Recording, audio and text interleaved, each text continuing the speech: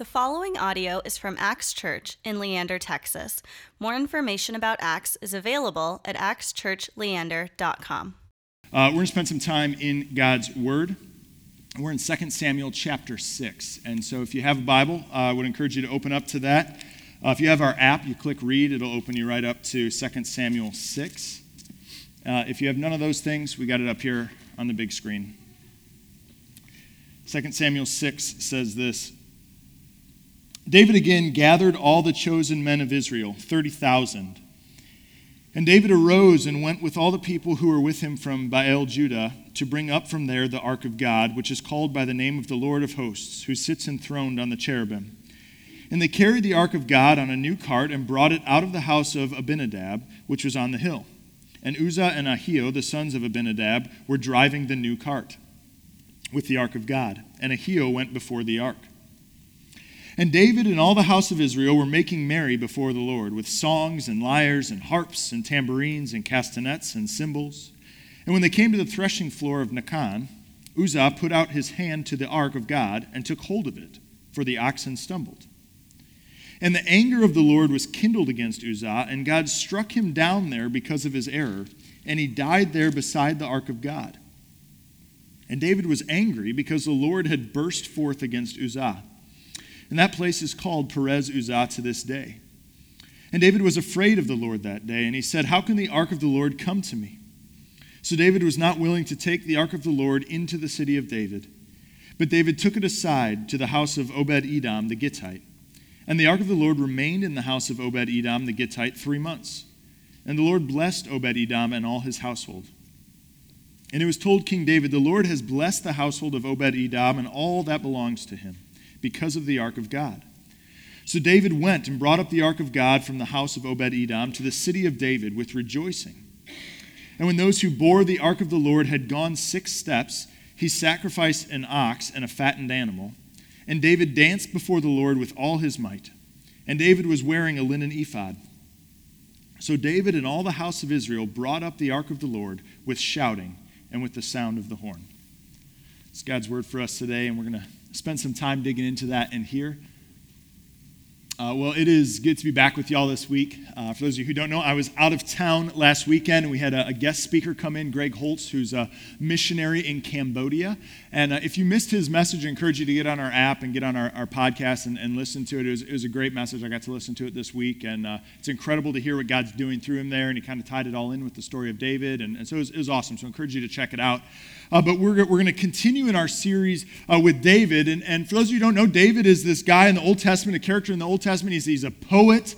He's a warrior. He's a king of the nation of Israel. And what we're doing is we're looking at his life, and we're exploring in his life what it means to live all of life fully before God. To live with clear eyes and full hearts. That we see in the story of David, he doesn't just segment God off to this spiritual dimension and be like, well, that's my religious self, and this is my political self, and this is my sexual self. No. All of life is lived before God in the life of David, and that's what we want to see. We want to live with clear eyes, full hearts before our God. Now, I say that, and the reality is, though, I recognize that's hard, actually. Right? It's hard for us to sometimes see the connection between our faith and our life. Just this last weekend, as I mentioned, I was out of town. I was speaking at a youth event in St. Louis, Missouri.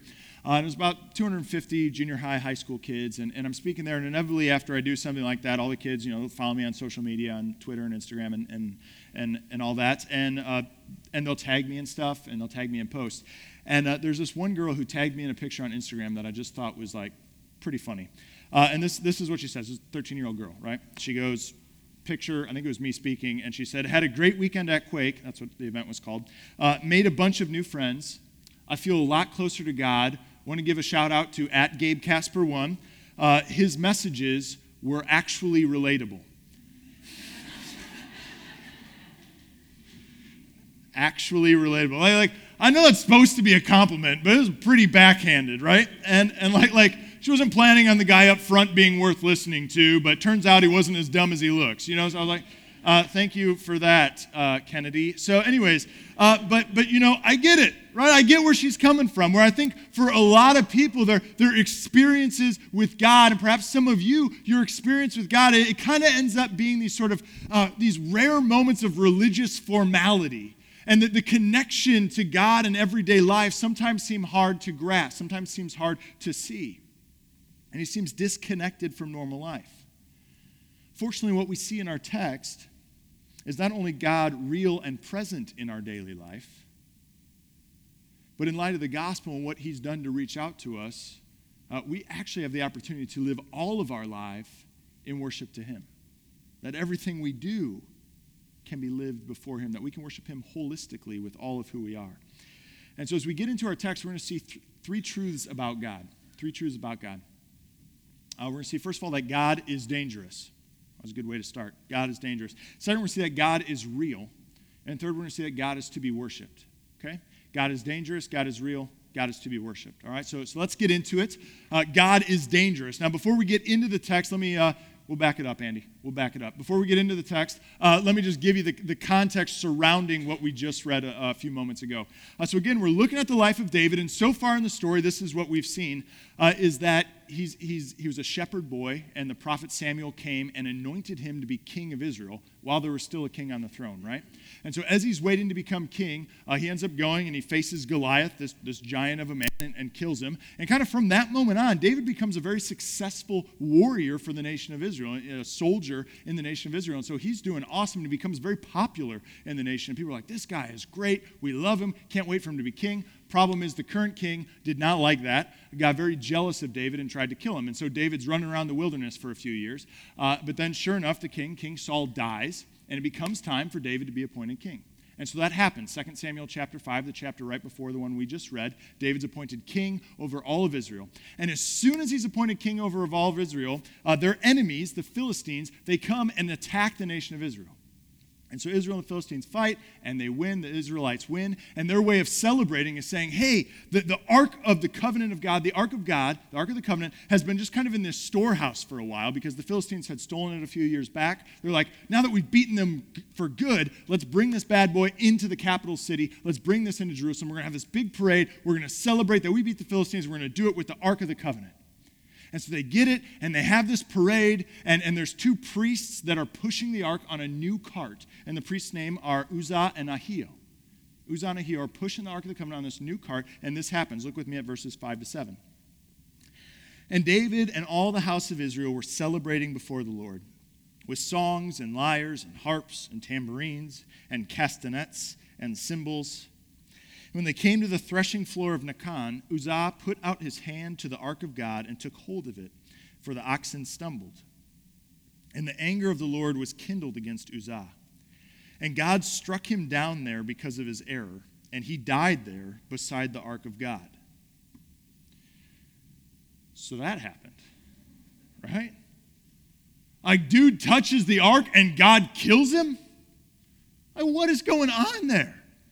I told this past week, I told two friends what I was preaching on, what the text I was preaching on, and both of them, unaware of the other person, go, dude, you have to show that scene from Raiders in the Lost Ark where the Nazi's face gets melted off, right? You know what I'm talking about in Indiana Jones? I almost called it Indiana Jones, which is Tanner's band. Okay. But Indiana Jones, right? And I was going to show that, the Nazi's face melted off, but then I looked it up on YouTube.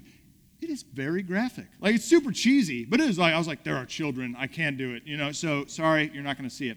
But is that what's going on here, right? Is the ark some sort of magical thing and this guy touches it and gets zapped? Is that what's going on? Well, the short answer is no. Short answer is no.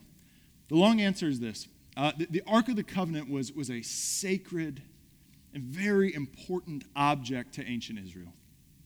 And for those of you who don't know, the Ark of the Covenant was this. It was a box that was about 4 feet long by 2 feet deep and 2 feet wide. It was covered in gold. On the top of the Ark of the Covenant were two cherubim, two angels facing each other. In the center where they faced, the space they created was called the mercy seat.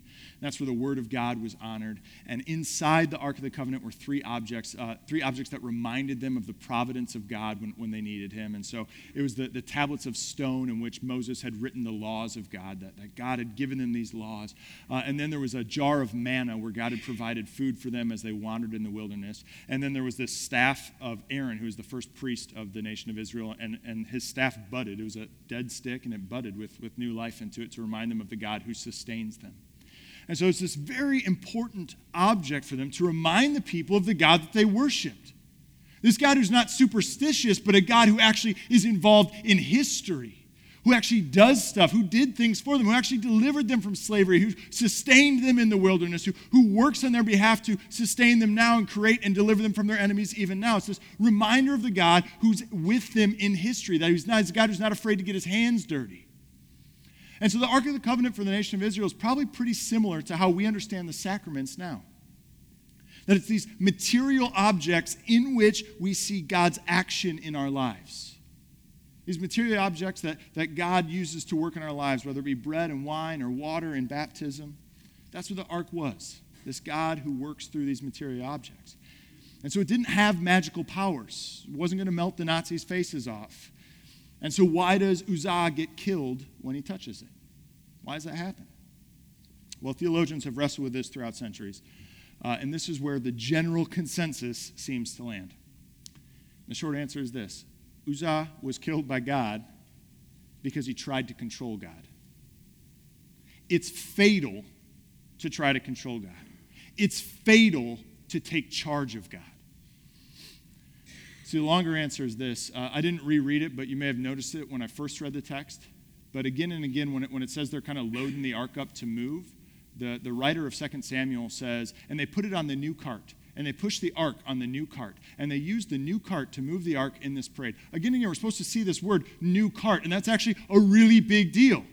Because when the ark was first constructed, God gave very specific instructions to his people. He said, hey, if you're going to move the Ark of the Covenant, this is how you're going to do it. There's these gold rings on the side, and I want you to slide these poles in those gold rings, and Levites, the priestly class, they're going to carry the ark. And so what Uzzah did with this new cart is he said, hey, God, I know what your word said. I know you said we're supposed to carry it with these poles and we're supposed to stick it through the rings. But God, that sounds very cumbersome. It doesn't really make sense right now. Plus, we got the latest, greatest technology. And so we're just going to throw the ark on this cart and we're going to do things my way because your way seems kind of inconvenient. Uzzah tries to control God. Eugene Peterson puts it like this. Uzzah was in charge, he thought, of God, and meant to stay in charge. Uzzah had God where he wanted him and intended to keep him there. The eventual consequence of this kind of life is death. For God will not be managed. God will not be put and kept in a box. Whether the box is constructed of crafted wood or hewn stone or brilliant ideas or fine feelings. We don't take care of God. God takes care of us. See, Uzzah is a warning sign for us that God is dangerous. And see, I'm being a little provocative there, of course. But listen, God's not going to be boxed in. He's not going to be boxed in. He's not going to be used as a means to an end. He's not going to allow himself to be manipulated by the will of man. This text tells us you start doing that, you are playing with fire. See, we can only relate to God as he's revealed himself to us in Scripture. And we have to relate to him on those terms. You start changing that, you start getting weird with that, then you start trying to control God. You start trying to control God, and God says that's not going to happen. But we do this, don't we? We try to control God. Right? We do it morally. We say, hey, God, I've been following your rules, been doing your thing, been showing up to church, been flossing my teeth at night. Like, I'm doing all the right stuff. And so, side note real quick. I was at the dentist, and my dental hygienist flossed my teeth. And I was like, and I don't floss my teeth because who does, right? And she's like, I was like, so did I bleed a lot? And she goes, like a murder scene. Awesome. Anyways. Side note. All right, so we try to do that, right? Like we try to control God morally. We say, hey, if I do all these right things, then you're going to bless me, then you're going to take care of me, God. It doesn't work like that. Or we try to control God politically. Say, hey, I've got these really strong views about the way the world should be run and what it should look like and what it means, and I'm just going to get God to endorse that. He's just going to put his stamp on approval of the way that I think should be done, and that's going to work. God's going to support me in what I believe. You sure? Sure it's not going to backfire? Tremendously. We try to control God religiously. We say, hey, listen, I know I was saved by grace in Jesus Christ, that it's all his work, that I've done nothing to earn God's favor, but now that I've been a Christian for a while, I know where the Bible verses are, I know where to look things up, I know the right things to do at church, when to stand up, when to sit down. And these people over there, they don't have their priorities straight. They're not showing up to the right things on time. They don't care as much as I do. God's on my side here. If only they were as pious as I was. You sure? We try to control God socially too, right? Say, ooh, God, man, the way you revealed yourself in Scripture is too exclusive, that the only way to you is through Jesus? No. Or God, your commands on sexuality, that just does not fit our culture right now, so sorry. Those are out. And your commands on money and generosity, that's far too extreme. Or your commands on justice, that's just not going to fit here in Central Texas. People aren't going to know what to do with that. It's too unpalatable. So tell you what, God, I'm going to run a PR campaign for you, all right? We're just going to ignore all that. The kids will think you're cool again. Try to control God. Listen, whenever you try to control God morally, religiously, socially, politically, whatever way you can think of, I'm telling you, you control God, it is dangerous. Because more often than not, when you try to control God, the result is death. You become dead in your spirit. You become dead before God. You don't live life fully alive before him. I've seen it happen. And so as opposed to a life lived fully before God, engaging him and knowing his love, your faith just becomes a storehouse for dead men's bones. There's a story, one of Aesop's fables, about an old miser. And this miser, he's got all this money, and he hides it in his garden. And every day he goes to count his gold, and he walks this path to his garden every single day, and he counts his gold to make sure it's all there, and then he goes, wait, now he's walked this path so many times that he's actually got a trail that leads right to the gold. And so one night, a thief is like, well, I'll do something about this, and a thief goes in, digs up, he knows right where it is, digs it up, takes the gold, and leaves. And the next morning, the miser gets there, and he looks, and he sees that his gold is gone, and he just cries out in grief. And he says, oh, no, it's all gone. All my gold is gone. What am I going to do? And a passerby walks by and sees him and says, hey, what's going on? And the miser said, my gold, someone robbed me. And the passerby said, your gold? You keep your gold in this hole? Why don't you put it in your house where you can actually use it to, buy stuff? And the miser said, buy? I couldn't possibly think of touching that gold. I couldn't spend any of it. And so the stranger picked up a large stone and threw it in the hole. And he said, good, just cover that up. It's about as useful to you as your gold was. Here's my point. Try to control God. You want him to work this way. You want to just store him up and keep him this way. And this is how he's got to work. And if he starts breaking any boundaries that you have for him, I'm telling you, you start doing that, you stop letting God be God, and you become God. Your faith dies. You may as well have no faith at all. Just have a rock in a hole. That's all it is. See, Uzzah's death in our text was not sudden. It was years in the making. Years in the making. What we see in our text is that David's story, on the other hand, is the complete opposite. David was alive to a very real and a very living God. Because look at how he responds to Uzzah's death. Verse 8. And David was angry because the Lord had broken out against Uzzah. And that place is called Perez Uzzah to this day. And David was afraid of the Lord that day. And he said, how can the ark of the Lord come to me? So David was not willing to take the ark of the Lord into the city of David. But David took it aside to the house of Obed-Edom the Gittite. Go to seminary for 4 years, and that's what you get. Obed-Edom the Gittite. All right, good. All right, so look at how David responds. Right? He's having this parade, having a good time, things are going well, and the priest dies all of a sudden out of nowhere. And so what does David do? And if you click back to verse 8, first thing David does, verse 8, was angry at the Lord. Second thing he does, David was afraid of the Lord. Third thing David does is we just got to call this off right now. I can't deal with this right now. See, I love this because when God does something that David didn't like, when God did something that David didn't understand, David doesn't try to control God, he engages God. He says, God, I'm angry. Why did you kill this priest? God, I'm afraid. I don't understand what you're doing. Why are you doing this to us? And then he says, finally, he's like, God, I just can't handle all this. I'm just putting the ark aside. I just got to wrestle with you for a few months. We got to work through this. I don't know what's going on. You see, David has a very real encounter with God. He's a human being who's actually talking to his Creator. He's a human being who's alive before a living God. I got to tell you, as a pastor, I'm often surprised at when I'll talk with folks about some question they have about faith or a question they have about life or whatever's going on, and I'll just say, oh, okay, well, that's cool. Have you talked with God about that? Have you prayed about that? And they kind of recoil, like, oh, no, I couldn't possibly do that, as if he doesn't know what's going on anyways, right? He says, but we do this. What we see in the life of David is that we're meant to come honest to him. If God is real, if his word is true, if he's actually present with us, if he's actually living right now, we're meant to come to him with our questions, our concerns, to actually encounter a living being, to live our life before him. We've got to come honest to him. This past week, I reread an article that I bookmarked about a year and a half ago, and it's called Dear Hipster Jesus. And it was written by the comedian Sarah Schaefer. And in this article, it's incredibly well written. It's very honest. It's a great article if you want to look it up. But Schaefer writes a letter to hipster Jesus and explains why she doesn't believe in him anymore.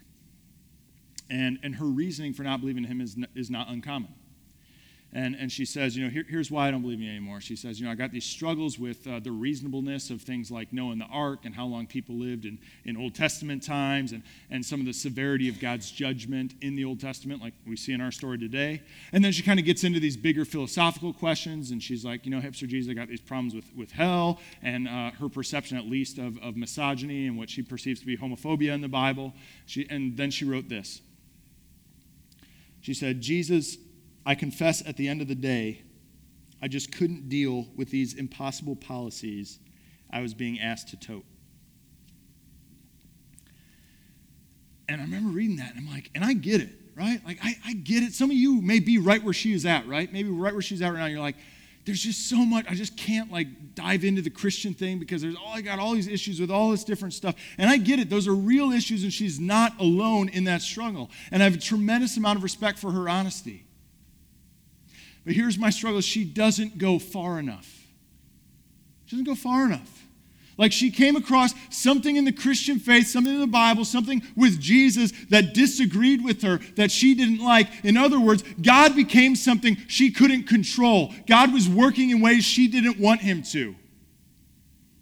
And her response was to walk away. Instead of asking questions like, could I be wrong? Could my culture be wrong? Could I be misunderstanding what the Bible's saying? Maybe it's not even saying that. Is it at all possible that the God of all times and all cultures could lay down some truth that just isn't going to line up with my cultural moment? That we're not the end-all, be-all, and I just have to accept that. Is that possible? And so I'm not saying we can't have questions. In fact, I'm saying the opposite. I'm saying we need to. I'm saying we have to come honest to God. But instead of walking away because of those, we actually listen to him. We actually wrestle with it.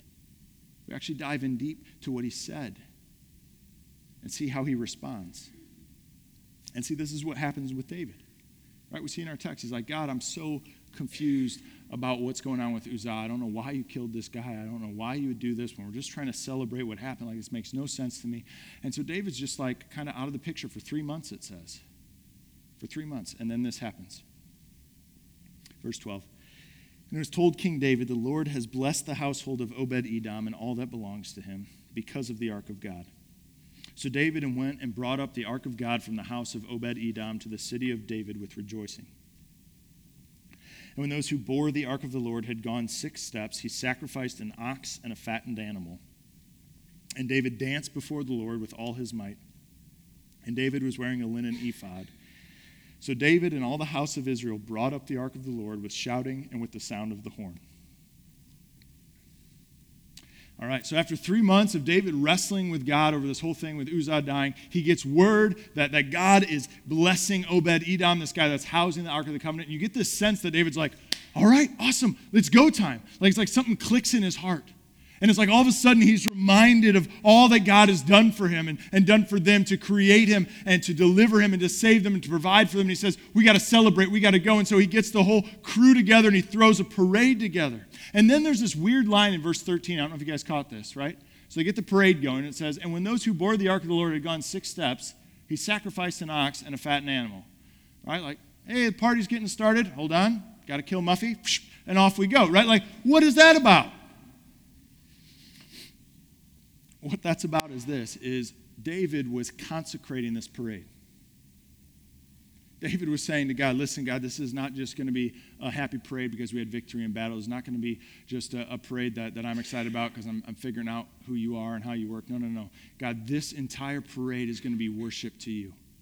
Everything we do, marching this ark into the city, is going to be done in worship to you. Everything we do as a kingdom is going to be done in worship to you.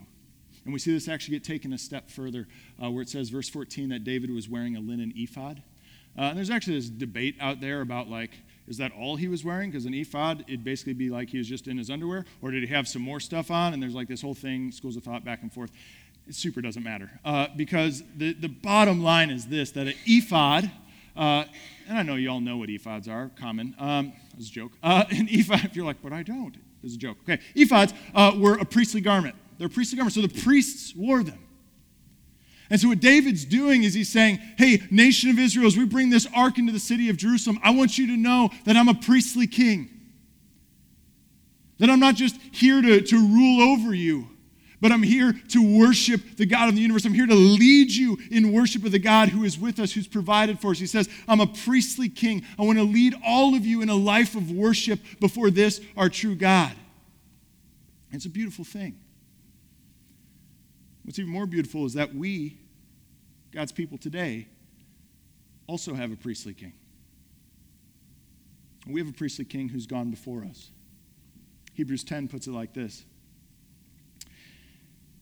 Therefore, brothers, since we have confidence to enter the holy places by the blood of Jesus, by the new and living way that he opened for us, through the curtain, that is, through his flesh, and since we have a great priest over the house of God, let us draw near with a true heart in full assurance of faith, with our hearts sprinkled clean from an evil conscience and our bodies washed with pure water. So this text tells us that Jesus is our priestly king. That on the cross, he was sacrificed once and for all. And because of that, he consecrates your entire life.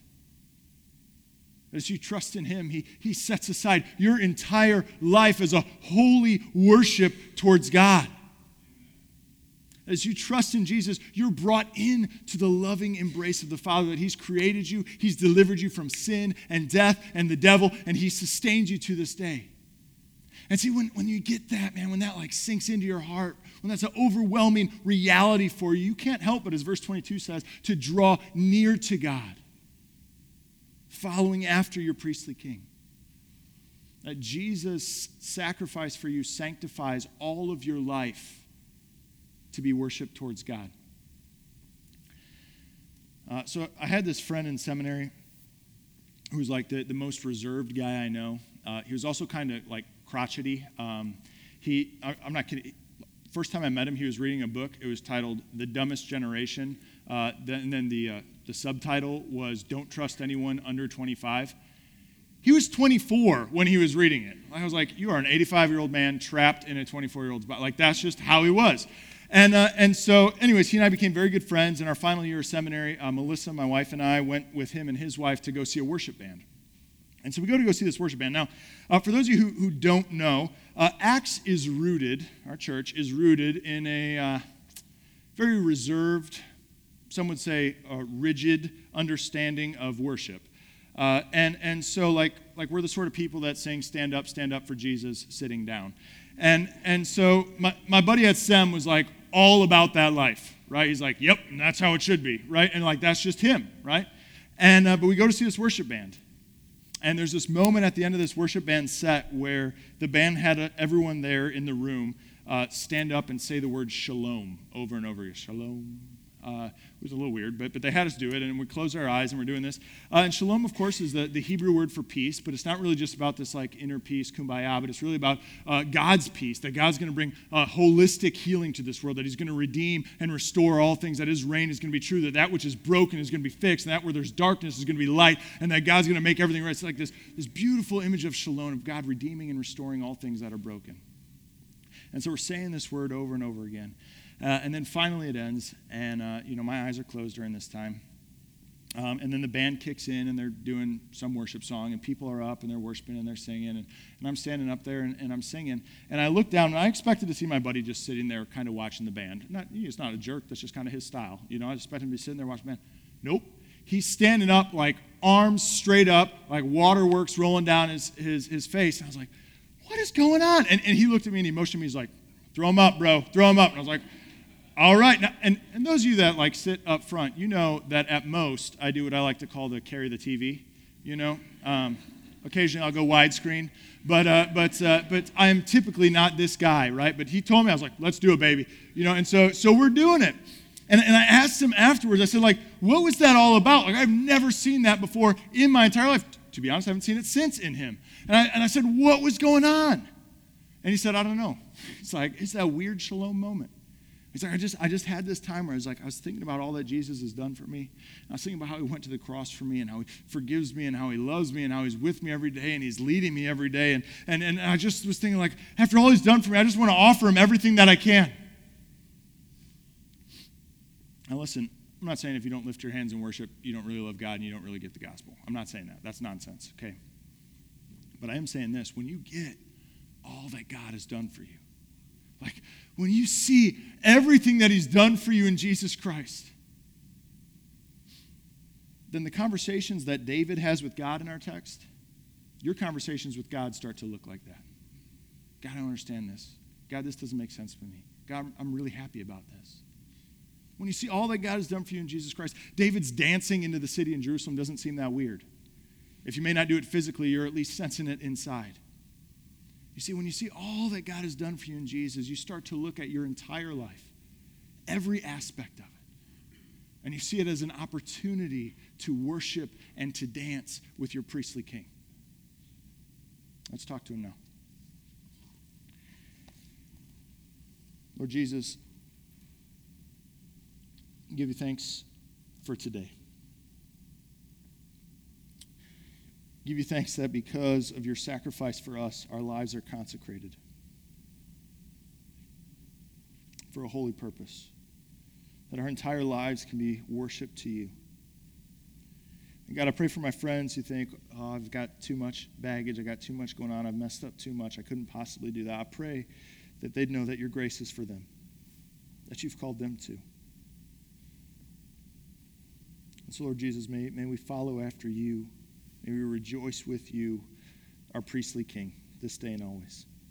Amen. Thank you for listening to this podcast from Axe Church in Leander, Texas. Feel free to share this message with others and stay connected with us at axchurchleander.com.